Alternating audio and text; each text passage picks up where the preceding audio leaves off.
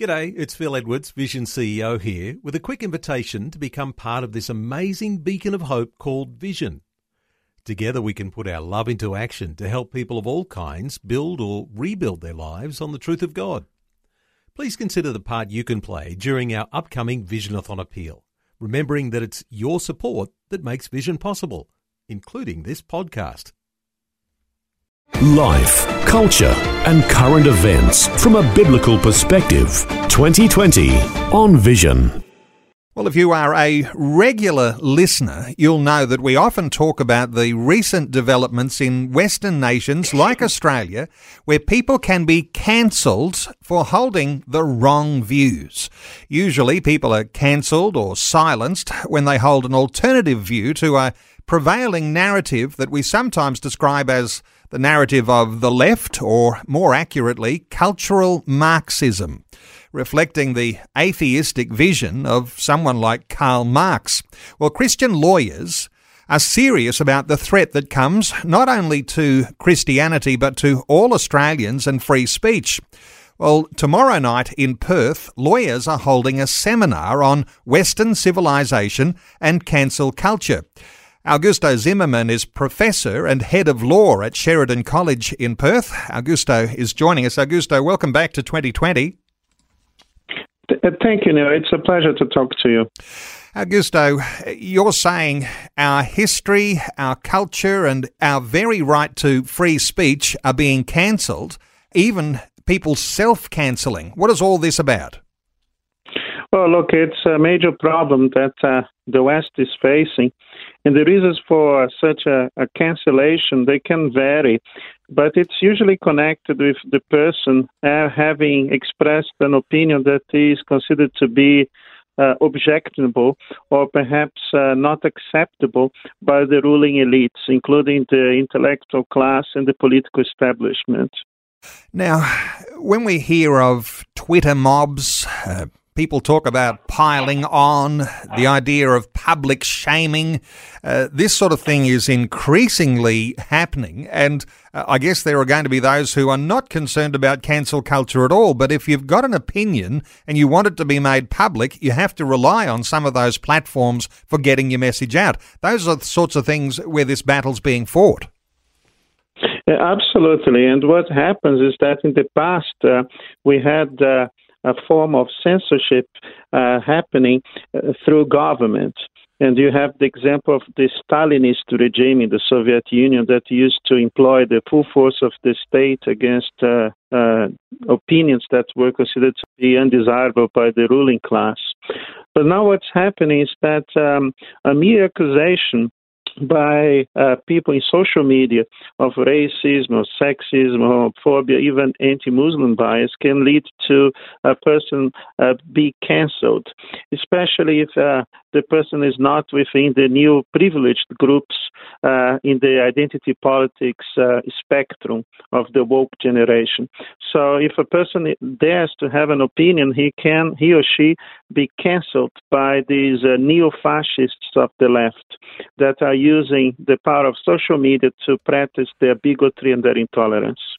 And when you come under this sort of pressure, Augusto, people becoming afraid of their own work colleagues, afraid to have an opinion, is this where this idea of self-cancelling comes in? I'm just not ready to fight this battle, I'm just going to be quiet?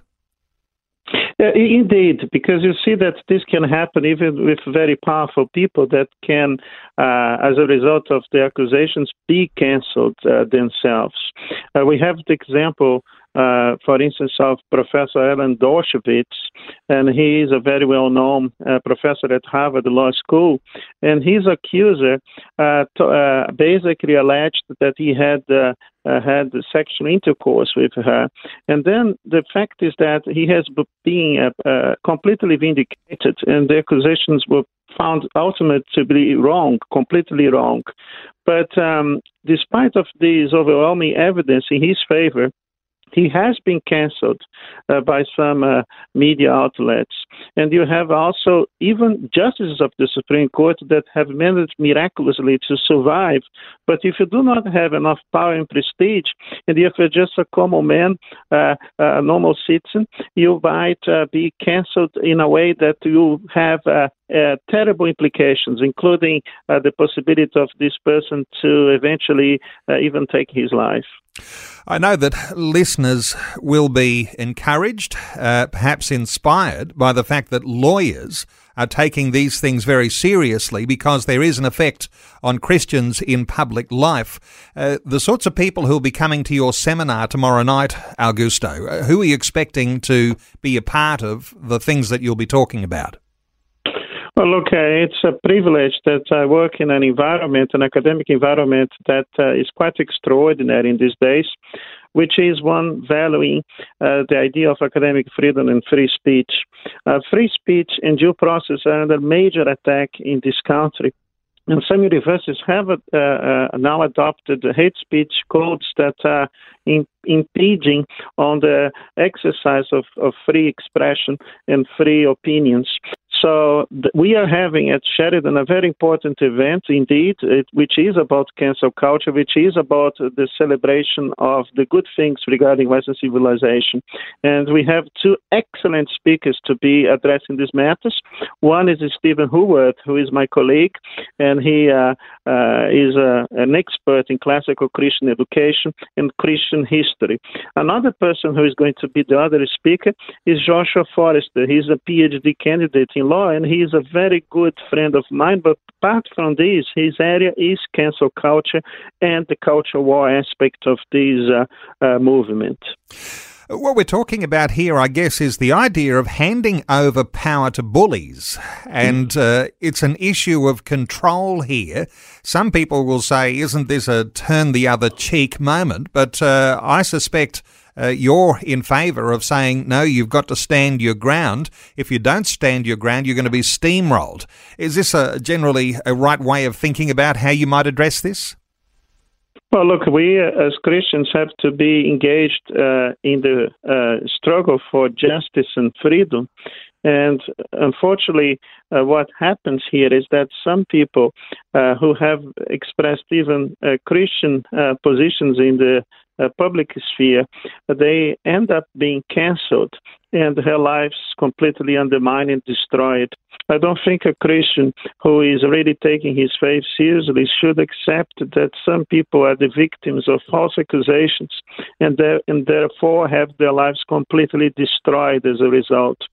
There is a good number of people who are victims of this, and they have, some of them, even taken their lives, committed suicide as a result of all the pressure they have received. So it's worth becoming involved in the battle. You might even call it a struggle, because there are some challenging times ahead. In a sense, as we're becoming a little more non-Christian in our Australian culture, control can become quite unruly, even violent, and there are some significant consequences if you don't actually make a stand here. Absolutely, and you see that there is a precedent in the past, namely in Germany in the 1930s, where people were trying to be protected from government, and then the government would dictate what people had to say. But the ultimate result of this is the total suppression of free speech, and also combined or coupled now with the undermining of due process of law.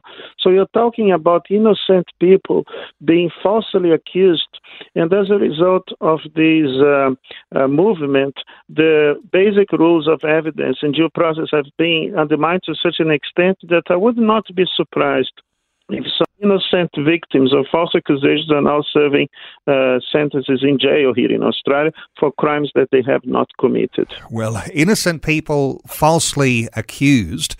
Some will say, Augusto, that what's happening with cancel culture could be even more dangerous than the idea of a dictatorial authoritarian government, because it's out there in the mob area where people can be publicly shamed, and those sorts of issues very challenging. And of course, when they come before the courts, then that's where lawyers are involved. So tomorrow night's seminar, lawyers, what about church leaders? Who else would be invited to be a part in this sort of seminar you're running?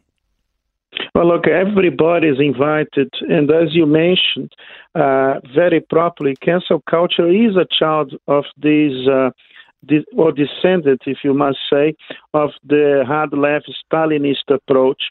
But Stalinism would use the power of government, where the cancel culture is employing not only the power of government, but also of public opinion, social media. So everybody who has a concern for the undermining of fundamental rights and freedoms and the preservation of the rule of law, they'd have to attend. And as Christians, we have the obligation to be salt and light. This conference will provide the ammunition necessary for you to be more engaged in the great debate and to protect our fundamental rights and freedoms that ultimately are derived from a Christian worldview. Well, legal philosopher Professor Augusto Zimmermann, head of law at Sheridan College in Perth. Tomorrow night is that seminar at 6:30 for a 7:15 start. It'll be on at the Sheridan Institute of Higher Education in the South Wing, Nash Street in Perth. Augusto, thank you so much for taking some time to share these thoughts. I'll point listeners to the website of the Western Australian Legal Theory Association, WALTA, walter.net.au, walta.net.au for more detail about tomorrow night's seminar. Augusto, thanks so much for the update today on 2020. Thank you, Neil. Thank you very much, and God bless you and your listeners. Thanks for taking time to listen to this audio on demand from Vision Christian Media. To find out more about us, go to vision.org.au.